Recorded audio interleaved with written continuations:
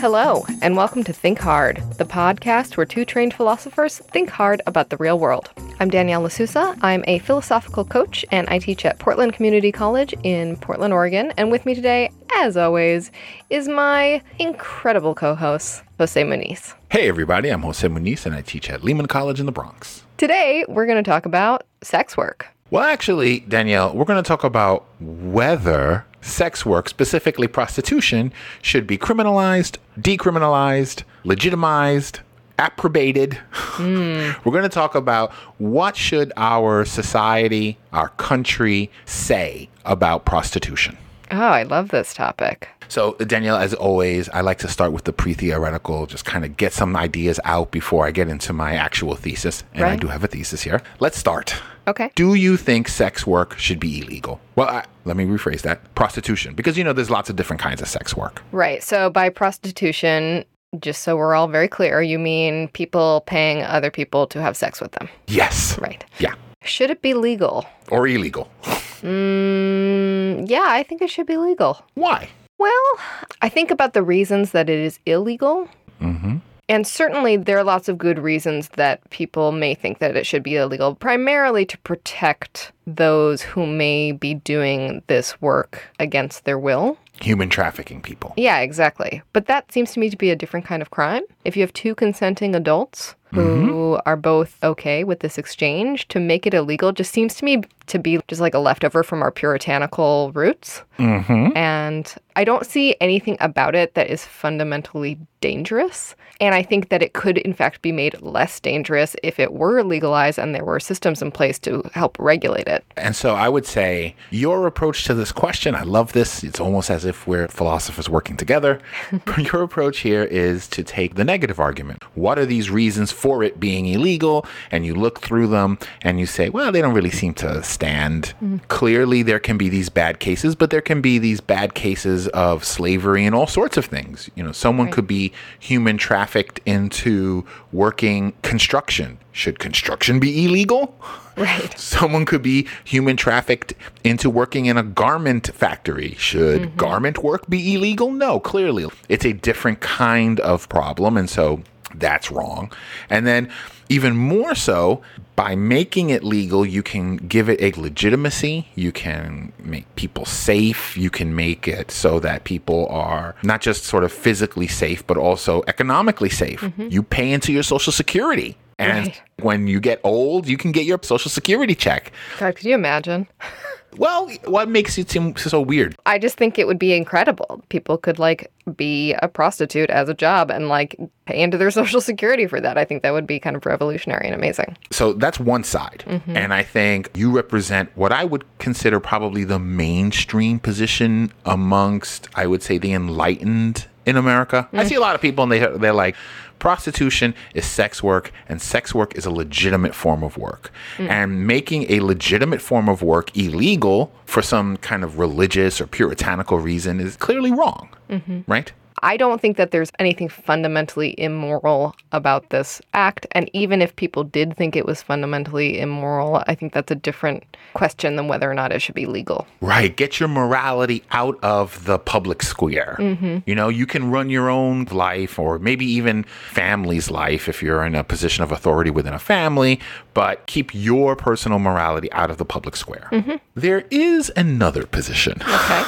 And I think this is where we're going to kind of spend our time here. And it's called the Nordic model. Are you familiar with the Nordic model? No. It is the model of dealing with prostitution from the perspective of particularly Sweden. So Sweden is the country that I think people call it the Nordic model because Sweden's in Nordica. I don't know. Anyway.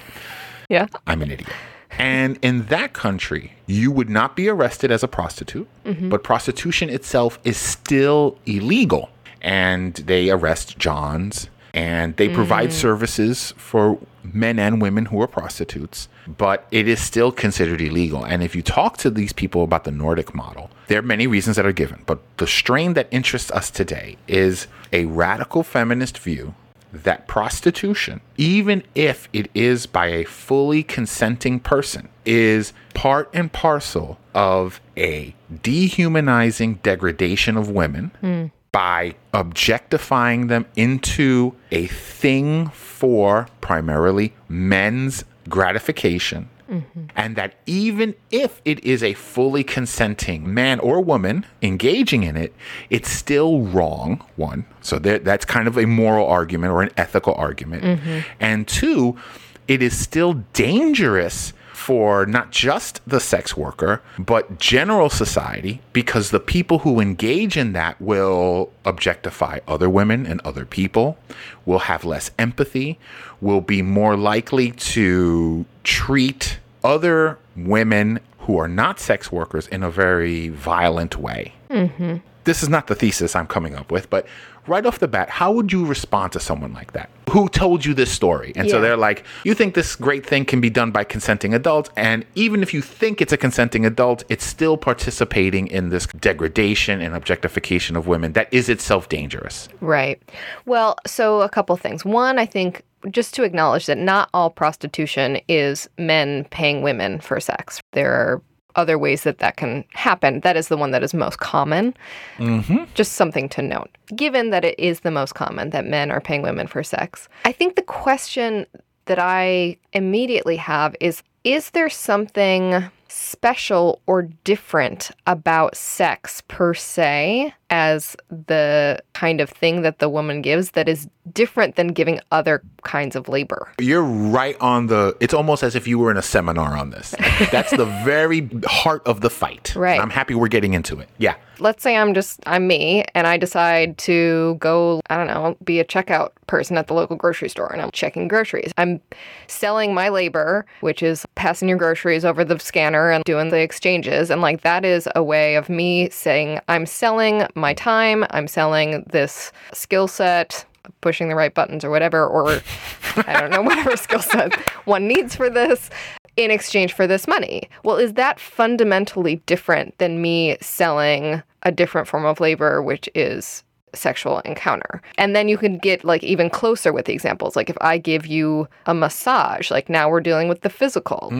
But it does make me wonder, is there fundamentally a difference in the type of labor that makes one objectifying and the other not? Oftentimes, the people who make what you've just said come with the socialist argument. Right. The idea that came out of Karl Marx, which is like, look, man, every laborer in a factory is literally trading their body for some wage. Right.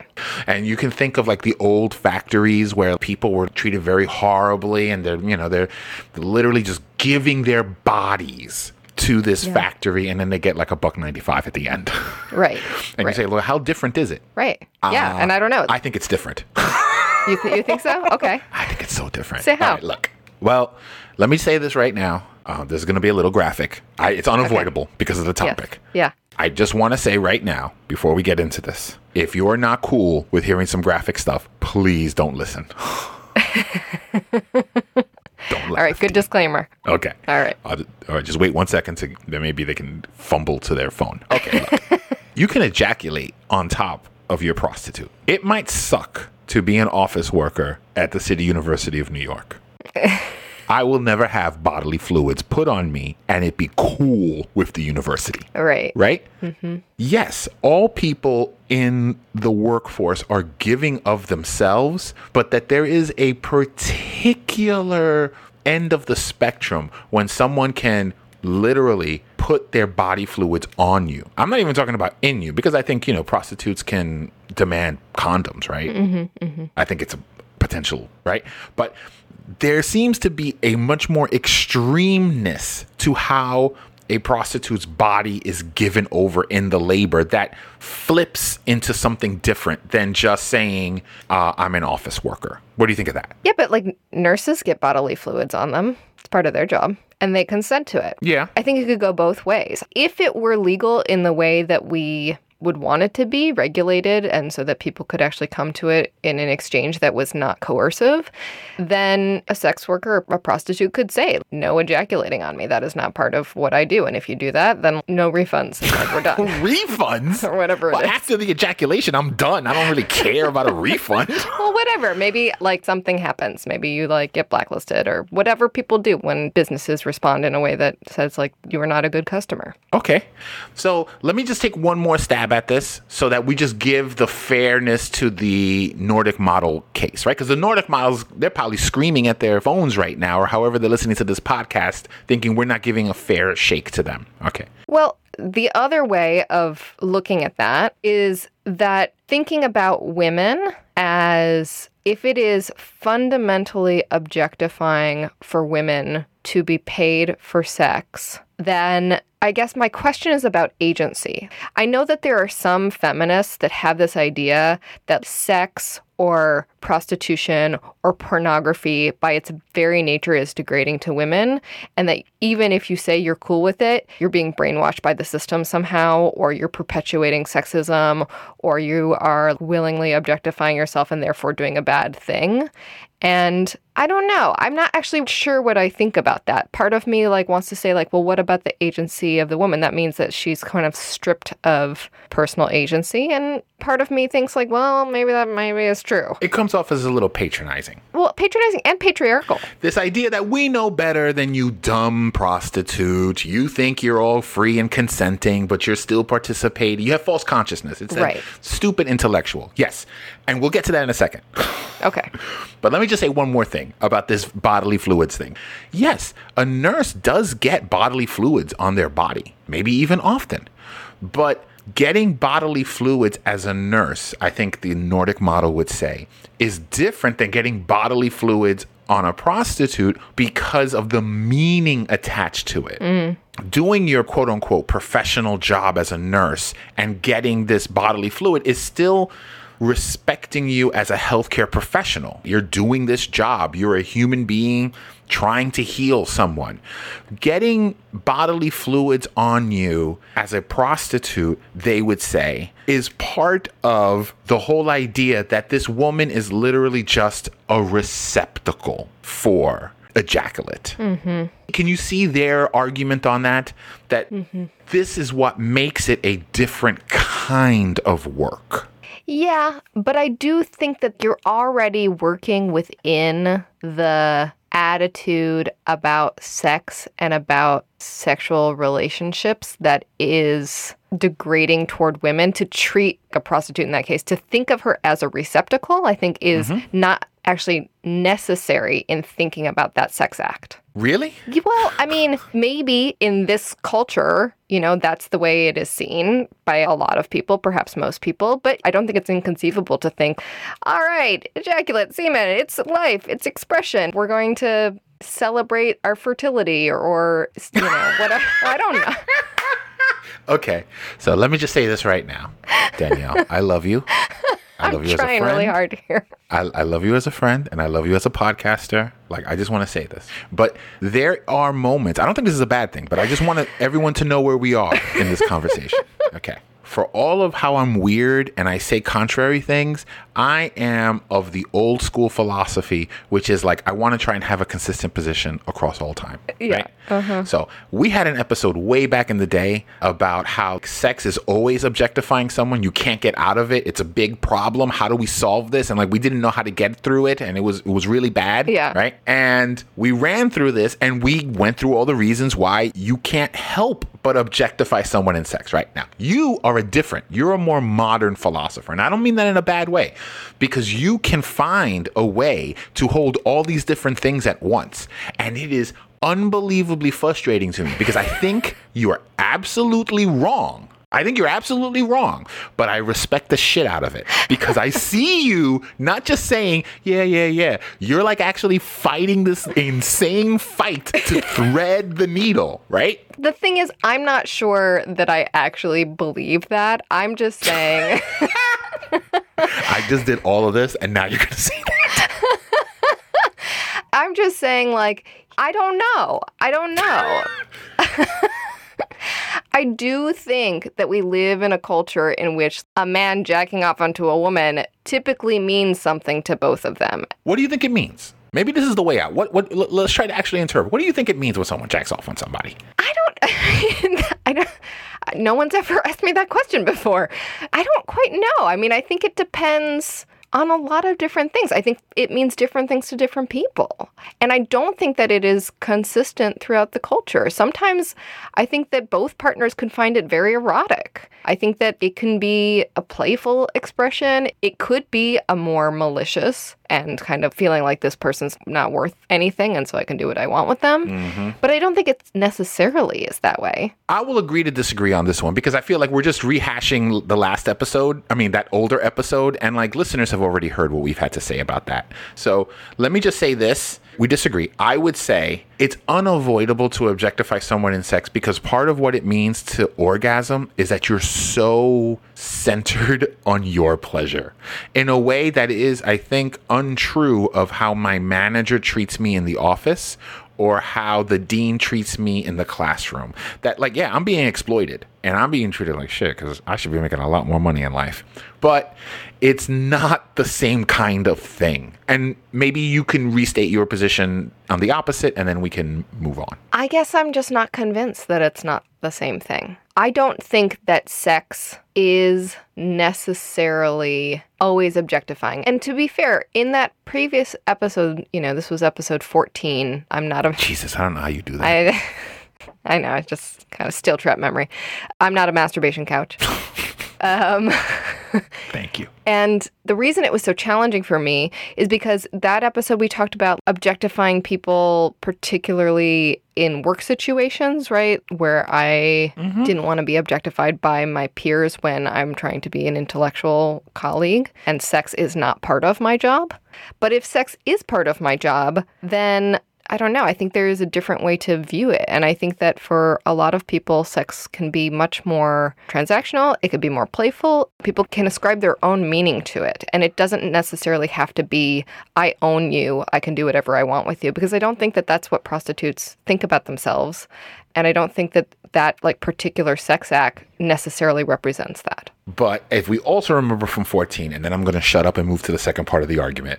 If we also remember from 14 that what was difficult about sex and objectification is that feeding your need brings you back into yourself and the other person is a thing for your gratification.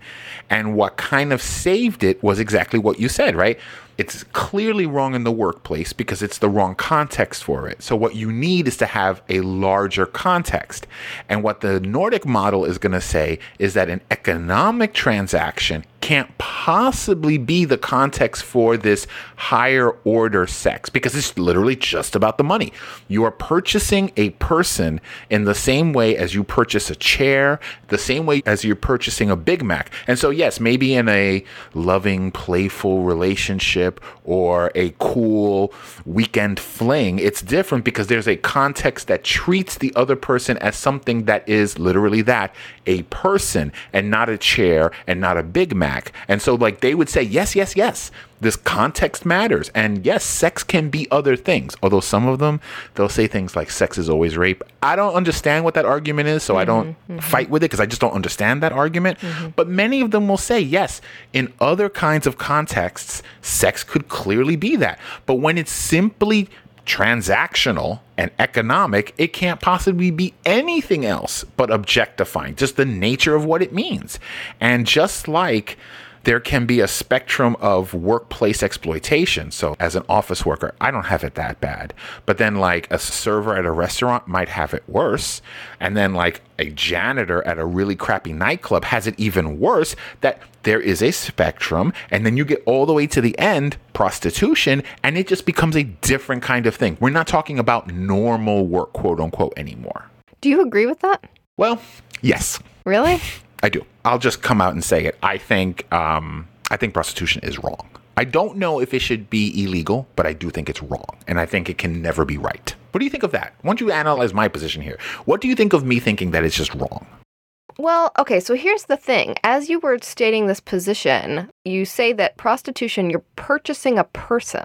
Yeah. But I don't think that's true, actually. You're not purchasing a person. If you hire a prostitute, you don't own that person. You have sex with that person, and you're paying for the sex act. You're not paying for the person. Yeah. You can't do whatever you want with that person. The person is not your slave. You can't take that person home and set her up in your living room. You pay for the sex act. I am a coach. I sit with clients in an office for an hour and we talk and I listen to them and I ask them questions. And they don't own me. They're buying my time and they're buying my labor. And we are engaging in actually a very intimate way. Sometimes people are much more intimate with me than they are with their sex partners. And yet... Yeah, but in this freaky world, that doesn't mean anything.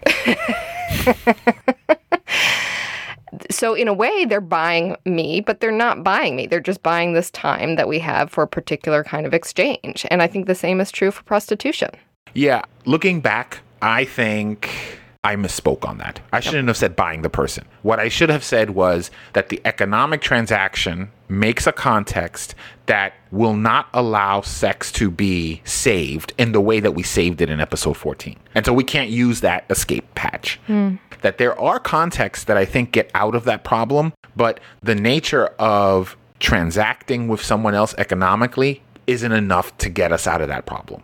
And so the Nordic model, backed up by these more radical feminists who say it is a direct reinforcement of society's larger subjugation of women, objectification of women. And I know we keep talking about women, but the vast majority of, and this is an empirical thing, my Audible book is about this, it is mostly women servicing men. And so that's why I'm using these two genders. But that you can't get away from that objectification stuff. And so it is in itself, I think, morally wrong.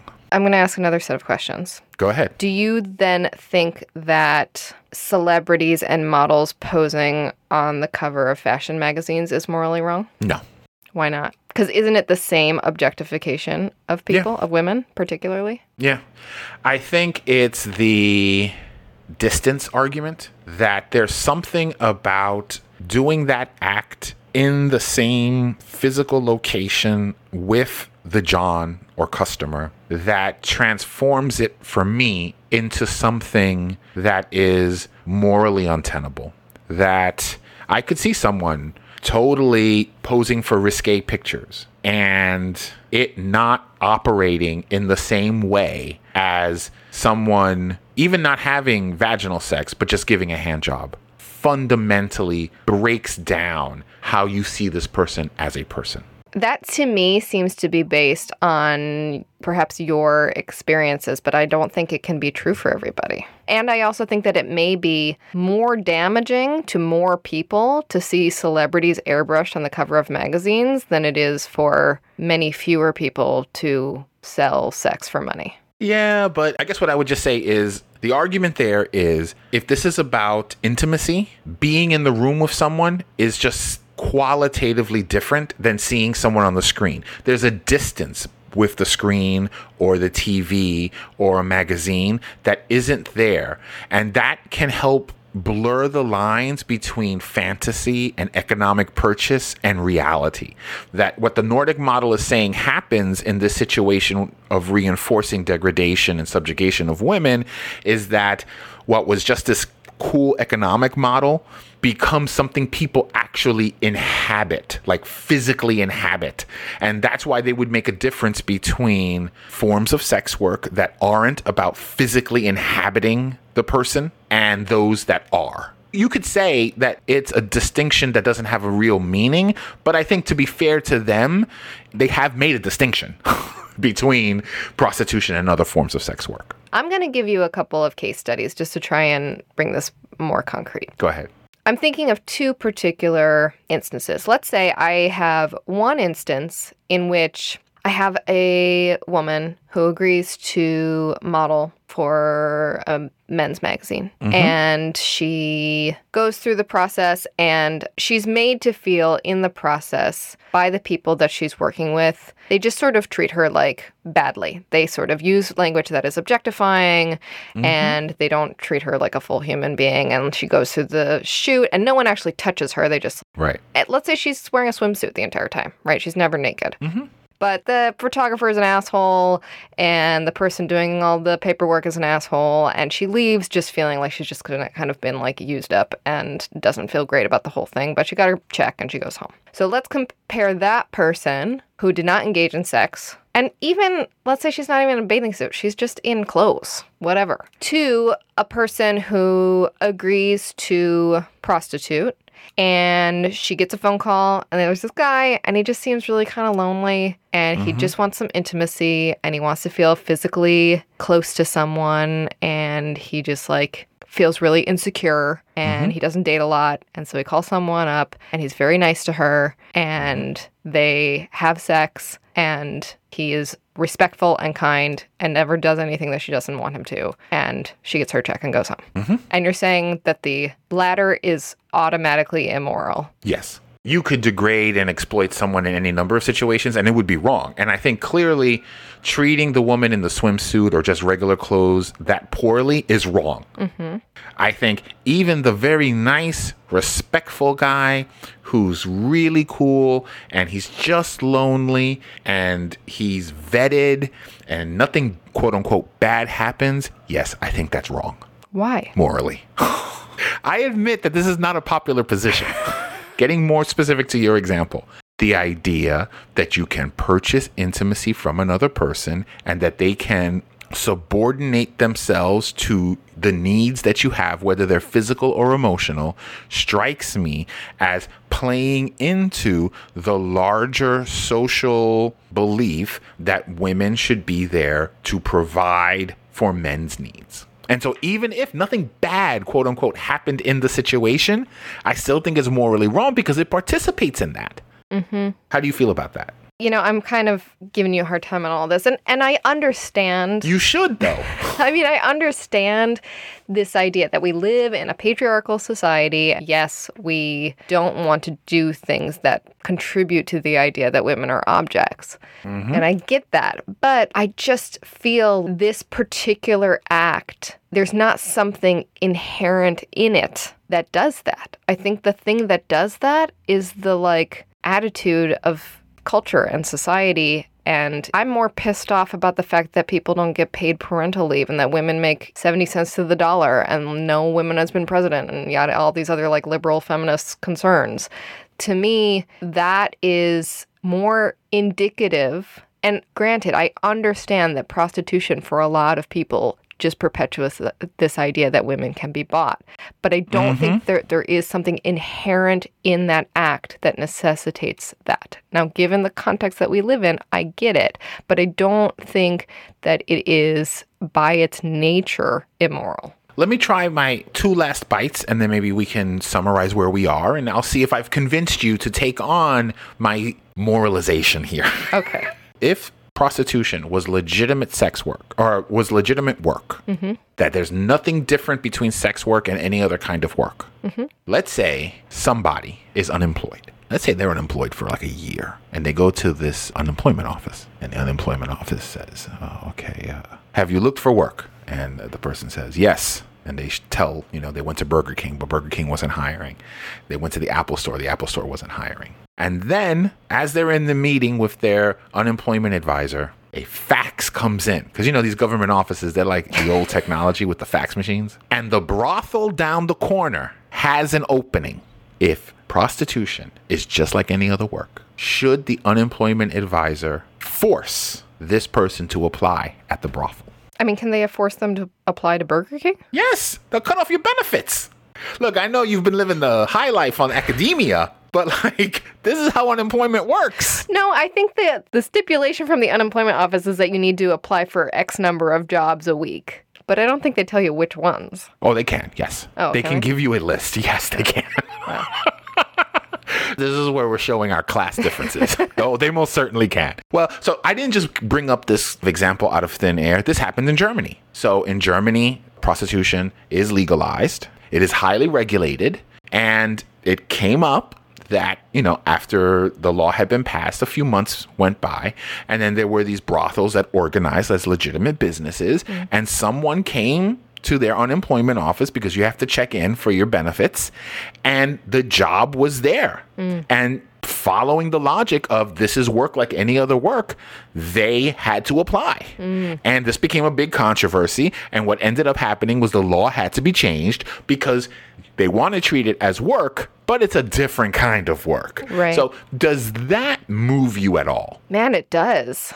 If it's really work like any other work, then it should be open to everybody. And the flip side of being open to everybody is it could be demanded of anybody. Right. Yeah. I mean, yeah, it does. It makes me think. Because I think like, okay, well, if someone demanded that I don't know, help clean out pigsties or something for my job, that it might be something that I wouldn't want to do. Mm-hmm. But it does feel different, given the cultural context that we are in. It feels like a fundamental violation, wouldn't it? It would to me. I've done many jobs that I completely hate and completely suck. It would feel nothing like that to me. To not even take the job, but to be in a position where I had to at least go up and show up for an appointment to be interviewed for it. Mm-hmm. What that shows is even if we want to say it's work like any other work, we kind of know it isn't work like any other kind of work. Mm-hmm. Well, here's my question, Go ahead. which I guess shows you where my loyalties are. How much does this job pay? Very poorly, relatively speaking. Right. So that's the issue. Really? Oh, no. I mean, that's an issue. No. This is so interesting to me. How? Well, I think different kinds of work yield and warrant different kinds of pay in our culture, in our capitalist society. And I think that sex work, now granted, I don't know what the going rate is for a prostitute. I imagine it varies. I would hope that if it were legalized, the market would place that very high. Why? I'm being serious. Why do you think it should be high? Because of the level of risk involved. Yeah. You know? And I think the Nordic model people are going to say that's another sign that deep down it's a different kind of thing. Like a guy could be working construction, fall off a roof and die. Right. But I don't think we would tell prostitutes that they have to make the same wage. We would kind of think it's different. Yeah, I don't know. That one moves me. And I'm glad you brought it up. It's sort of the law of unintended consequences because you think you're doing everything right. And then you're like, oh, wow, fuck. We have this system where you got to apply for jobs. Right. So I have another question for you, though. Go ahead. If you think that prostitution is wrong in the way you've described, would you say the same of stripping, where no sex is exchanged? Thank you so much for saying that, because I have actually clouded my issue, and I should say it as a way of wrapping us up. Okay. I believe prostitution is morally wrong. I love the prostitutes, though. They're good people. I just think it is morally wrong. I don't think it should be illegal. But I do think it is morally wrong. It's one of these things of a legal thing that I think is morally wrong. Right. Of which there are many of those. Yes. Yeah, exactly. And so I'm not going to make any distinctions there. For me, it is the physical contact with someone making degradation and subjugation physically manifest. So I don't have any problem with pornography. My computer knows that. I don't have any problem with stripping. I don't have any problem with risque movies or dirty jokes. Well, I actually do have a problem with some jokes, but that's a whole other episode. For me, it's that when you have a physical connection to someone where you're objectifying and degrading them, I think it's just impossible for you to be able to distance yourself and make it just about the economics or just about the fantasy, that it just blurs the line. And that's why I think it's morally wrong. I guess this goes back to our other episode, but does that mean that any sex is morally wrong? For me? Yeah. No. Why would you think it makes any sex wrong? If the thing that makes it wrong is the physical enactment of objectification, isn't that true in sex? Isn't that what we've explored in the past? I mean, you said that earlier. You think that like orgasm is always kind of focusing on your own pleasure, and in a way, all sex is objectifying. I think the vast majority of sex is objectifying.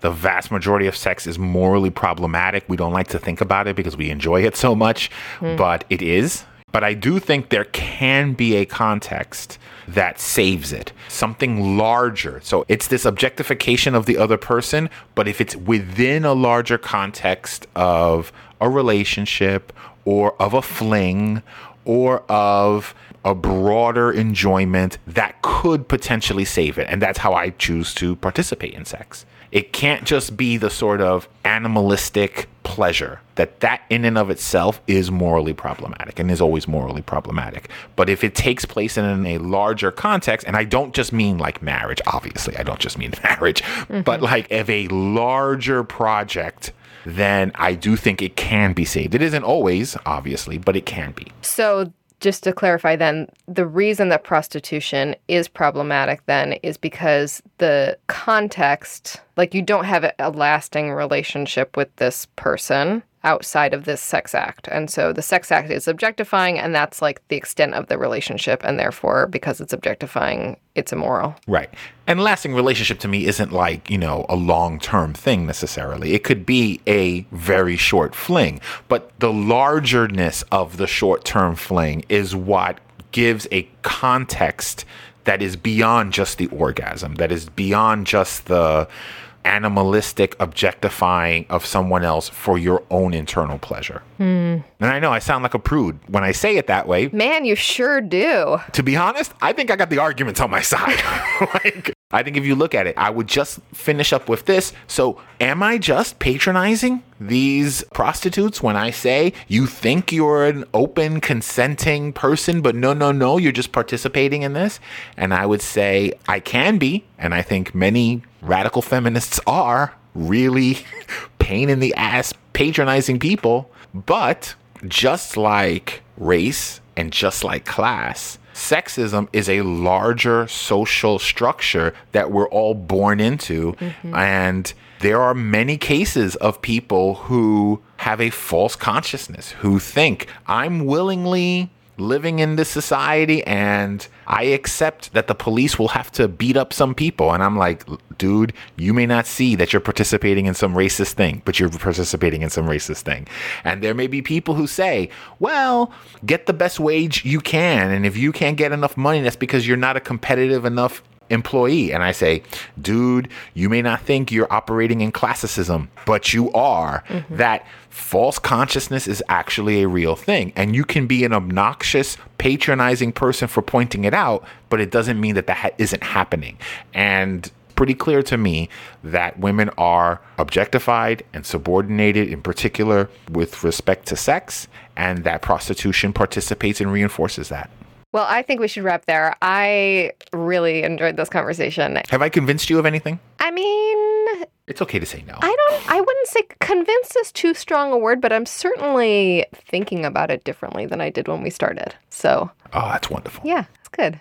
And listeners, we want to know what you are thinking about it after listening to this conversation. So please come let us know. Come to our website, thinkhardpodcast.com, and leave a comment or question for us. We'd love to hear what you have to say, and we'll read your comment on the show. We're going to talk about what we've been thinking about since our last episode, but first, we're going to talk about Audible. Audible has the largest library of audiobooks in the world, and you have a book on this topic that you'd like to share with our listeners. Indeed, Danielle. Continuing my tradition of suggesting books that say the complete opposite of what I've said, I would like to suggest Revolting Prostitutes, The Fight for Sex Workers' Rights by Molly Smith and June Mack. It is this book, comes out of Verso Press, is one of the most amazing books I've read. Wow. First part of the book traces the history of prostitution from older times throughout the world into the modern day. And they make an argument that sex work should be decriminalized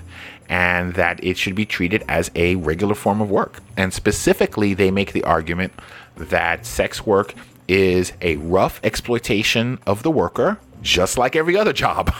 I think they say it very well, in part because instead of doing what philosophers do, of coming up with some sort of theoretical position and then applying it to the question, they took the opposite route.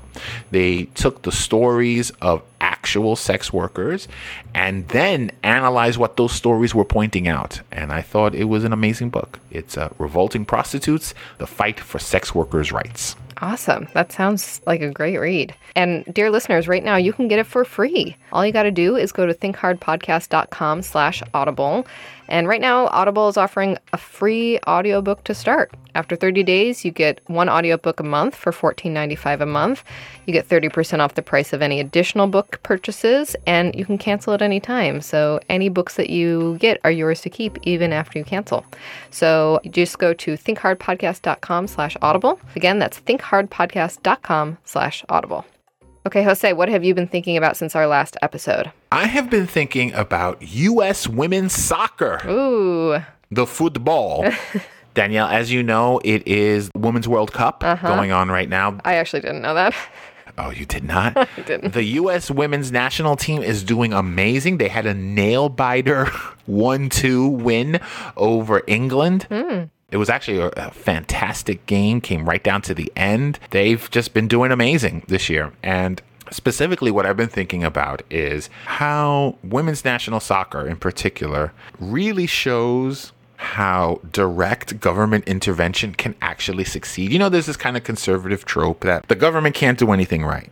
And I think it is the United States' commitment to Title IX, to equal funding of women's sports, that over time has built up women's soccer in this country to the point that it is the best in the world. And I think a lot of people could not have believed that when Title IX first came out, that it would actually have such a difference. We want to think that success is just natural or comes out of thin air, and it doesn't. It comes out of a society's direct intervention. Go USA.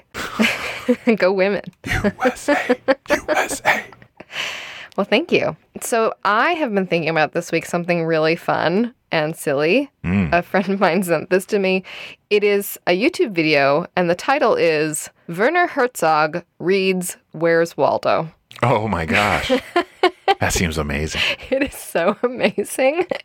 It is literally the director, Werner Herzog, going through Waldo books and talking about the plight of Waldo. And he is just like, I just have to read it. It's not very long, but man, is it funny. There's this little quote where he's, and I'm going to try and do my best Werner Herzog voice. His only lifeline to his friends, no, that's French. His only lifeline to his friends and family, a litany of dreary picture postcards sent from arbitrary locations the world over. These postcards do nothing to convey the humanity, the madness of Waldo's adventures. For that, we must go find him. It is just so amazing, and everyone should go watch it. It's very short. We'll put it on our What We've Been Thinking About page. Werner Herzog Reads Where's Waldo? I think that's amazing. It's really fun. It's silly, but man, is it fun. All right, that's our show for today. Thank you so much for listening. Please tell us what you think. Come visit us at thinkhardpodcast.com. You can find all of our archives. Leave a comment or question for us there. Come to our Facebook page, facebook.com/thinkhardpodcast. You can talk to other listeners of the show. Please leave a review for us. If you like this show, leave a review for us on Apple Podcasts or on Stitcher or on whatever app you're listening to us on. That helps other people find the show. Thanks to Dan Short, our editor and engineer. You can find him at danisnotshort.com. Thanks to Ben Sound at bensound.com for the music for today's episode. You can follow Jose Muniz on Twitter at The Muniz. You can follow me, Danielle Sousa, at Danielle Sousa, and you can follow Think Hard at Think Hard Pod. So that's our show for today, and we'll be back again in 2 weeks. See ya!